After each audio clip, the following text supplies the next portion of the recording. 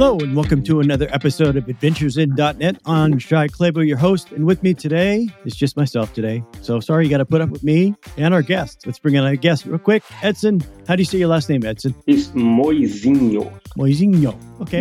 Yeah, perfect. Hey folks, this is Charles Max Wood from Top End Devs, and lately I've been working on actually building out Top End Devs. If you're interested, you can go to topenddevs.com/podcast, and you can actually hear a little bit more about my story about why I'm doing what I'm doing with Top End Devs, why I changed it from devchat.tv to Top End Devs.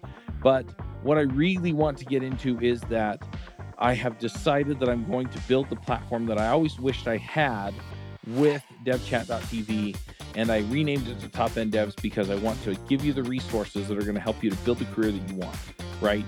So whether you want to be an influencer in tech, whether you want to go and just max out your salary and then go live a lifestyle with your family, your friends, or just traveling the world or whatever, I want to give you the resources that are going to help you do that. We're going to have career and leadership resources in there, and we're going to be giving you content on a regular basis to help you level up and max out your career. So go check it out at topenddevs.com. If you sign up before my birthday, that's December 14th. If you sign up before my birthday, you can get 50% off the lifetime of your subscription. Once again, that's topenddevs.com. Yeah. So why don't we get started by just kind of giving a little introduction of yourself, who you are, kind of what you do, and how you got into development in .NET. Yeah. So I'm Brazilian. So first of all, and I'm living in Portugal now. And I start with .NET development it was in 2005. It was, I think, a long time ago. I'm getting old. And I think in 2008, I start working with C# and ASP.NET. I was C# 2.0, if I'm not mistaken, or .NET 2.0. And since then, I start working for many companies. I'm still in Brazil. Most in the financial area, just for many years, with many projects and using the .NET ecosystem like C# and ASP.NET, SQL Server, Silverlight, and WPF, and a lot of some other stuff until 2016. That I changed completely the stack. I went to Node.js, Angular, and both based on JavaScript. And in 2019, I moved to Portugal as a .NET developer. And since then, I started working with Flutter and mobile development. I'm currently working on Critical Software, is a company from the BMW group. And basically, that's it. Okay. So most of the stuff that you're working on now is mobile stuff, but still using .NET? Yeah, mobile stuff on the front and .NET in the back end based on microservices. Okay. All over the world, they're deployed in all over the world and multiple instances in Azure and AWS. Okay, cool. I think our main topic today is going to be talking about diagrams and class diagrams. We really haven't discussed this much on the podcast before. So I think this will be a new topic for our listeners, which is good. So class diagrams, I don't know if many people really bother with them. They just kind of want to dig in and start making code, right? So why should most of the people do that? Yeah. So class diagrams, you use some other tool? Do you use the tools within Visual Studio? What's the best way to do it? Yeah, I remember a long time ago when I was still working with Visual Studio, the ultimate version, the version that has many features. It's the more complete edition. They have the C# class diagram. That is a very nice tool that we can select some classes and drag and drop to a place, and it will generate the diagrams automatically, and you can change the class or the diagram, and it will reflect all the changes. But since I started using .NET Core, I realized that they don't have this support yet, and so it becomes very hard to create class diagrams. And when you have a big system and many people working together and many developers leaving the team, and many others need a very big onboarding, and there's this big need of have some documentation and easy to understand. And I have this need, and then I start looking on the internet to see if I have any alternative. And then I realized that there's a language called Plant UML that is very famous, but I didn't have contact with it until then. And then I realized that it's a very nice platform. It's an open source tool that you can start writing and plain text, and you follow the language and the rules, and you can create many different diagrams. But it's still very hard, and most of the people don't know the language. So I just give up and and change my mind and start doing other stuff and give up of the idea.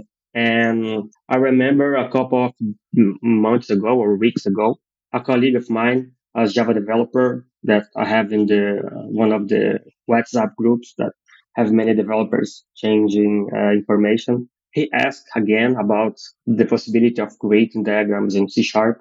And I looked on the internet with more focus, and then I realized that they have a tool that can read C Sharp code and generates the plenty UML files. And then it's much better than you create yourself. And then I realized that this guy, the name of the guy is Hirotada Kobayashi. I think apparently it's Japanese and there's an open project in GitHub. And then I start digging into, and I realized that it's quite easy to use. And then I wrote an article in Medium explaining how to do it, and it got many views. So I'm very happy because of that.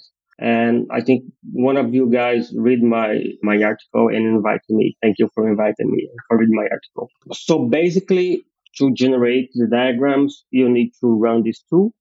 And then after running this tool, you have some Visual Studio Code extensions, and you can convert the C Sharp code and Plant UML, and then you can convert the Plant UML files and PNG images. And it's very easy, very fast, and very nice to use. And So then basically that. yeah, let's start with kind of the basics.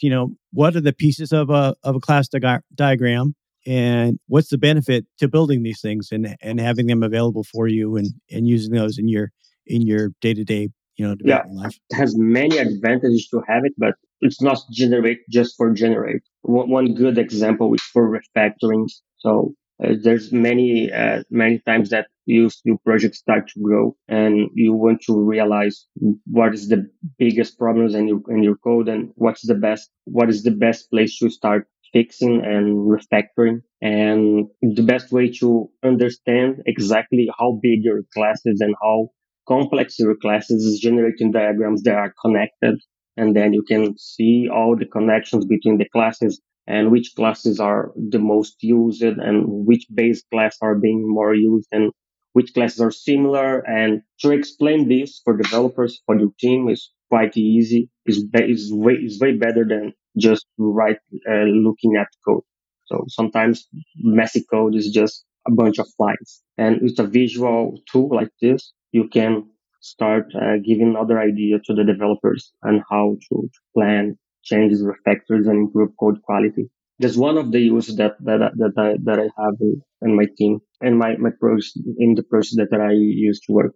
Other application is to, when constructing documentation, present the main classes and the classes that you need to use to do some stuff. So instead of many new classes being created, you can specify some key classes and key components in your project and describe what's the need of this class and why we don't need to create another one. Just reuse those that just your original plan. So it's also a very nice use to diagrams. So I think a lot of people, they'll take a look at a class diagram and they see the boxes and they recognize that, okay, the boxes, those are my classes. But then there's also about their symbols and different types of lines between the various different things. So can you explain those things so the people that haven't seen or haven't made a class diagram? Yeah.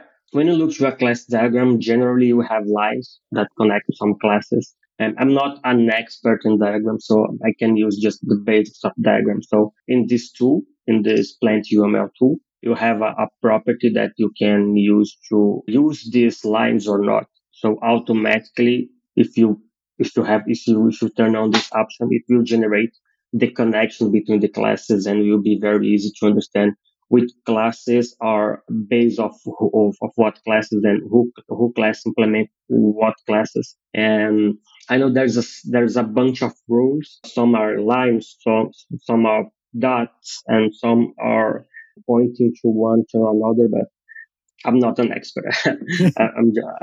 And most of the times I can understand what I see. And I think most when you start looking and digging into, you can get used to too. Okay. So, I mean, a class diagram is kind of like, like a database diagram as well, really, because each object in a SQL diagram or database diagram is going to be a table, and then the lines define the relationships, whether they're 0 to 1, 0 to many, 1 to many, that type of relationships, or even kind of a many to many. So I think, the different type of lines is going to define that different type of relationship. Yeah. So with Plant UML, you're talking about that uses, you're kind of giving it a language to define the diagram. I think most people would be more comfortable with like a visual designer where they just kind of drag and drop the classes and make the lines in before. So what's the benefit of going to something like Plant UML?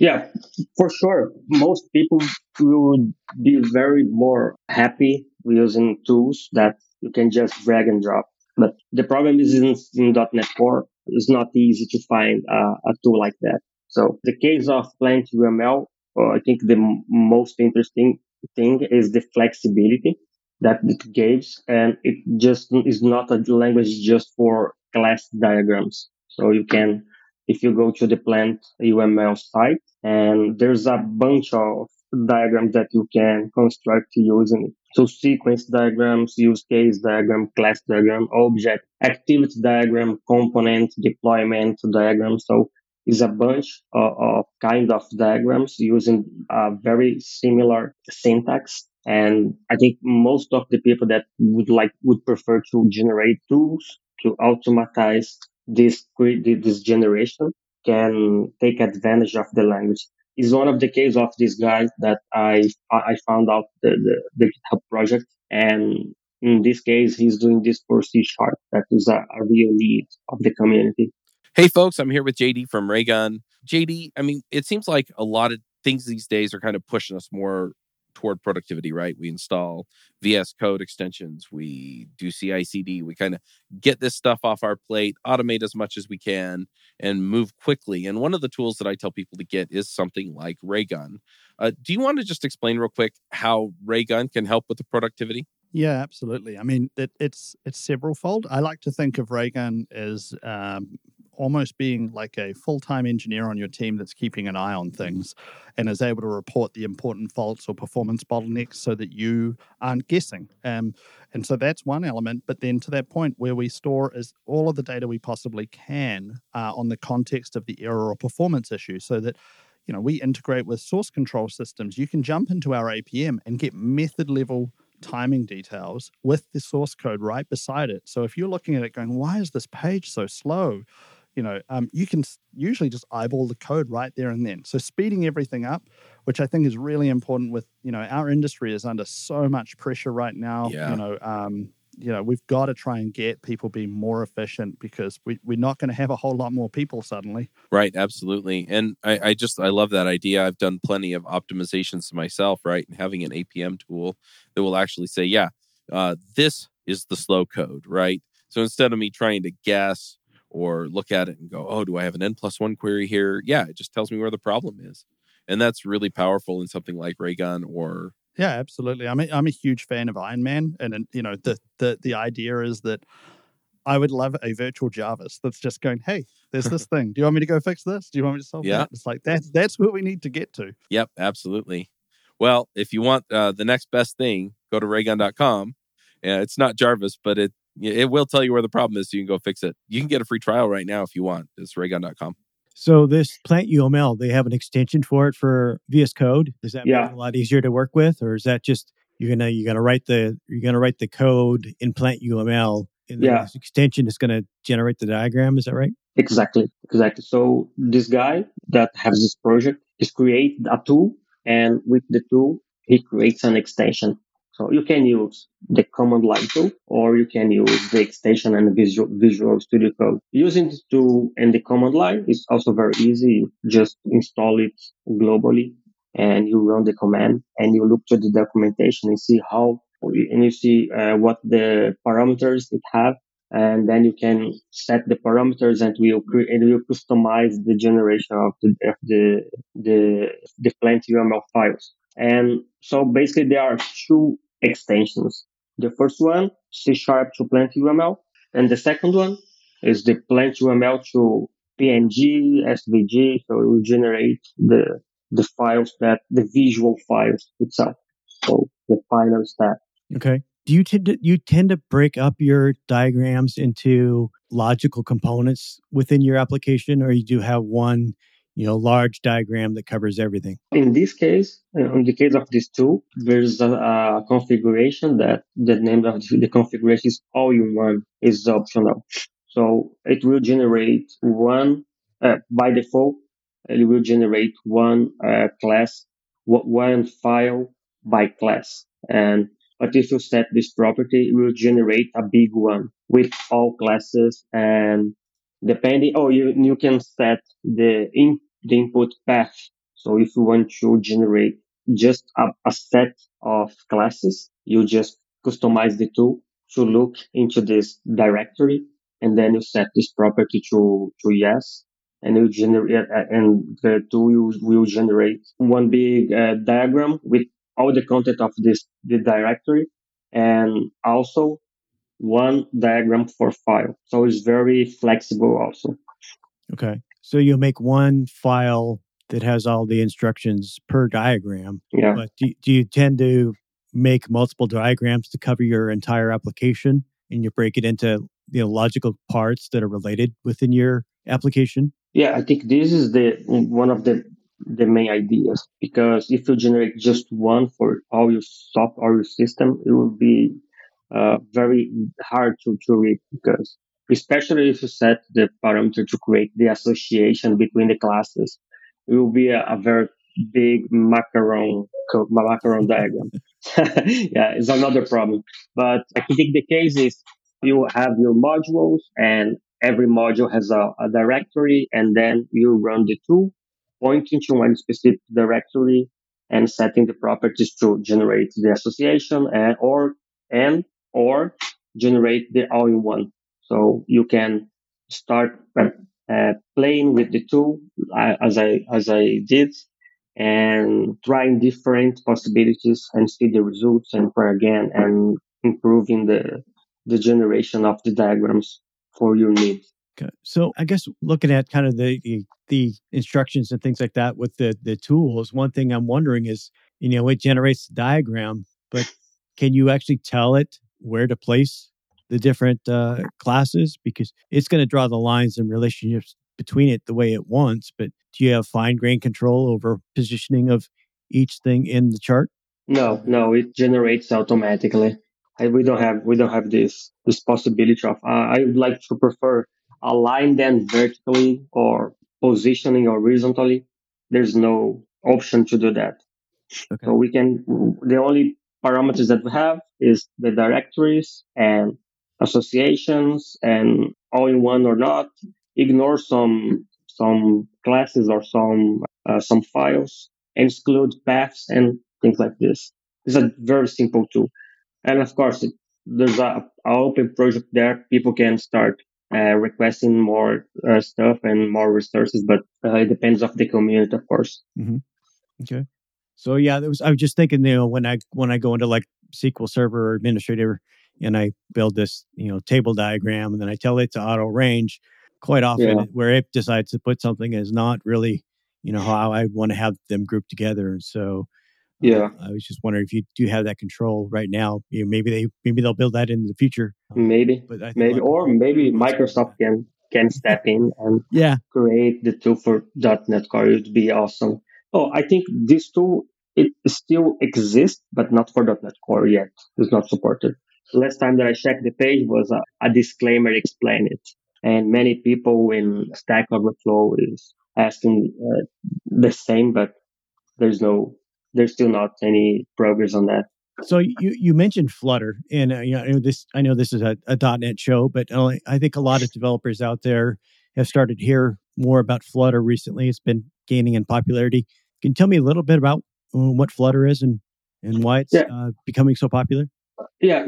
Before explaining what is Flutter is, I think .NET developers and developers that work with the Microsoft ecosystem is very lucky developers because Microsoft already implemented many technologies, and these technologies provides to the developers a flexibility when looking in other similar projects. So in case of Flutter, Flutter is a framework of Google, provided by Google, and it uses Dart as a programming language. Is very similar to C Sharp. So basically, Flutter is a framework to build apps, mobile apps, from a single code base. So you write a single Flutter / Dart code, and when you compile, you can compile it automatically for Android, for iOS, for web, and for Mac, and for Windows, and for Linux. So one single code base for many platforms. And it's very easy to use. And the fact that it uses Dart is really similar to C Sharp. And any C Sharp developer, when look the code in Dart, will understand exactly instantaneously. And it was a big challenge for me because I started the project and as a .NET developer, and then they had this challenge, and I decided to accept this challenge of also developing the front end code. And I think it was my third year in this company working with this project. And then it's super natural to work and very easy. And I spent some time creating some projects and GitHub and just playing with Flutter. And I think recently I also wrote an article about how to create a pipeline on GitHub, on GitHub Actions that you can check out your code, run unit tests, and boot emulator and Android emulator inside the pipeline, and deploy your code to emulator, run automated tests, take screenshots, and it's very, very easy, very, very simple. I think end-to-end test is a big challenge for many projects because it's not that easy, especially when you have a big system and with many complexity involved. But with Flutter and Dart is not that hard. Okay. Is one thing that I think there's probably somewhat common for .NET developers to maybe people working on a back end for something that's got Flutter on the front end or in the mobile app, and it's they're not going to call back to a web service or something like that. So you can have your web service be in Azure or wherever you want, and then have your Flutter app on the phone or tablet or whatever platform you got. So that might be a common thing, kind of interaction between .NET and Flutter. So do you know how it might compare to like Xamarin or .NET MAUI? Yeah, I never worked with Xamarin, and I think Flutter was my first experience with mobile development. I remember a long time ago I tried develop with native Android, but it was very, very heavy. My machine couldn't support, so I didn't have enough RAM memory. But with Flutter is totally different. You can use it with relatively, I think 16 megabytes of memory is enough to start a simple project with Flutter. Of course, if we have a huge project, we will need more, but for simple project, from a relatively simple project, it's not that bad. For Xamarin, I think it used the syntax, I think is XAML, if I'm not mistaken. I never tried. Yeah. It's pretty much all XAML for the front end type stuff with Xamarin. I haven't done a lot with it other than just kind of playing around a little bit, and then I'm also looking at testing out with the .NET MAUI. Seeing how so it uses the same language as Silverlight and WPF. Yeah. And then, of course, you got Blazor, and you could use Blazor for any of this as well. So that Blazor is very popular, and it seems to be gaining as well. So lots of different options for developers out there for doing cross-platform development and things like that. So that's good. Cool. Never had the opportunity to work until now. Okay. Anything else you'd like to talk about in the episode today? Oh, I think for today, I think it's enough. I have many articles there, but they're not so popular. So I've been listening to your podcast. You guys are amazing. You are talking about very interesting things. So Thank you. thank you again for inviting me. Yeah, I mean, you got a number of articles out there on Medium, and we'll definitely put a link to it in the show notes for people to get out there. So, you've got providing help with console apps and, design patterns. Yeah. Talks about rules.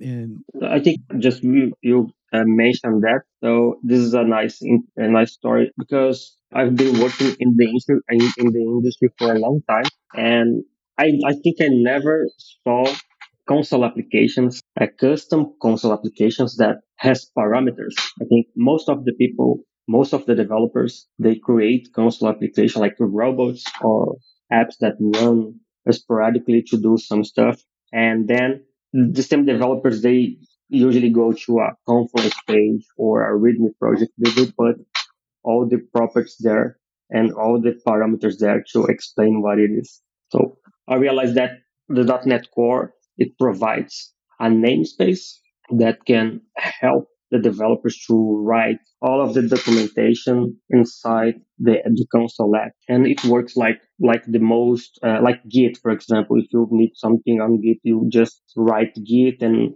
the command and help. It will write on the screen all the description of this feature and explaining how to use. So I write an article to explain how to do this with system command line. That is a namespace that provide the same behavior. And then I start writing then after knowing this feature, I start writing my console applications and providing the help. And then the only thing that I need to put in my readme.md file is, if you want to know all the details, how to use this tool, just press .NET Run -- help. And this is enough for the developers. Very interesting stuff. Yeah. So we've had a few shows on console apps and also on .NET Interactive, which is kind of a good alternative to building just a little one-off console type applications with .NET Interactive. One of my tools of choice has always been LinkPad. So anytime I just need to make something really simple and a proof of concept or just to try things out, I love to just bring up LinkPad.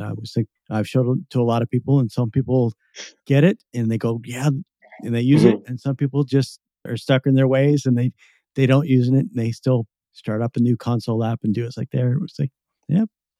Can do it. But I really like also being able to see all the SQL statements that you can send through Entity Framework and then put those over into a SQL analyzer and figure out how to make them better. So nice thing about LinkPad.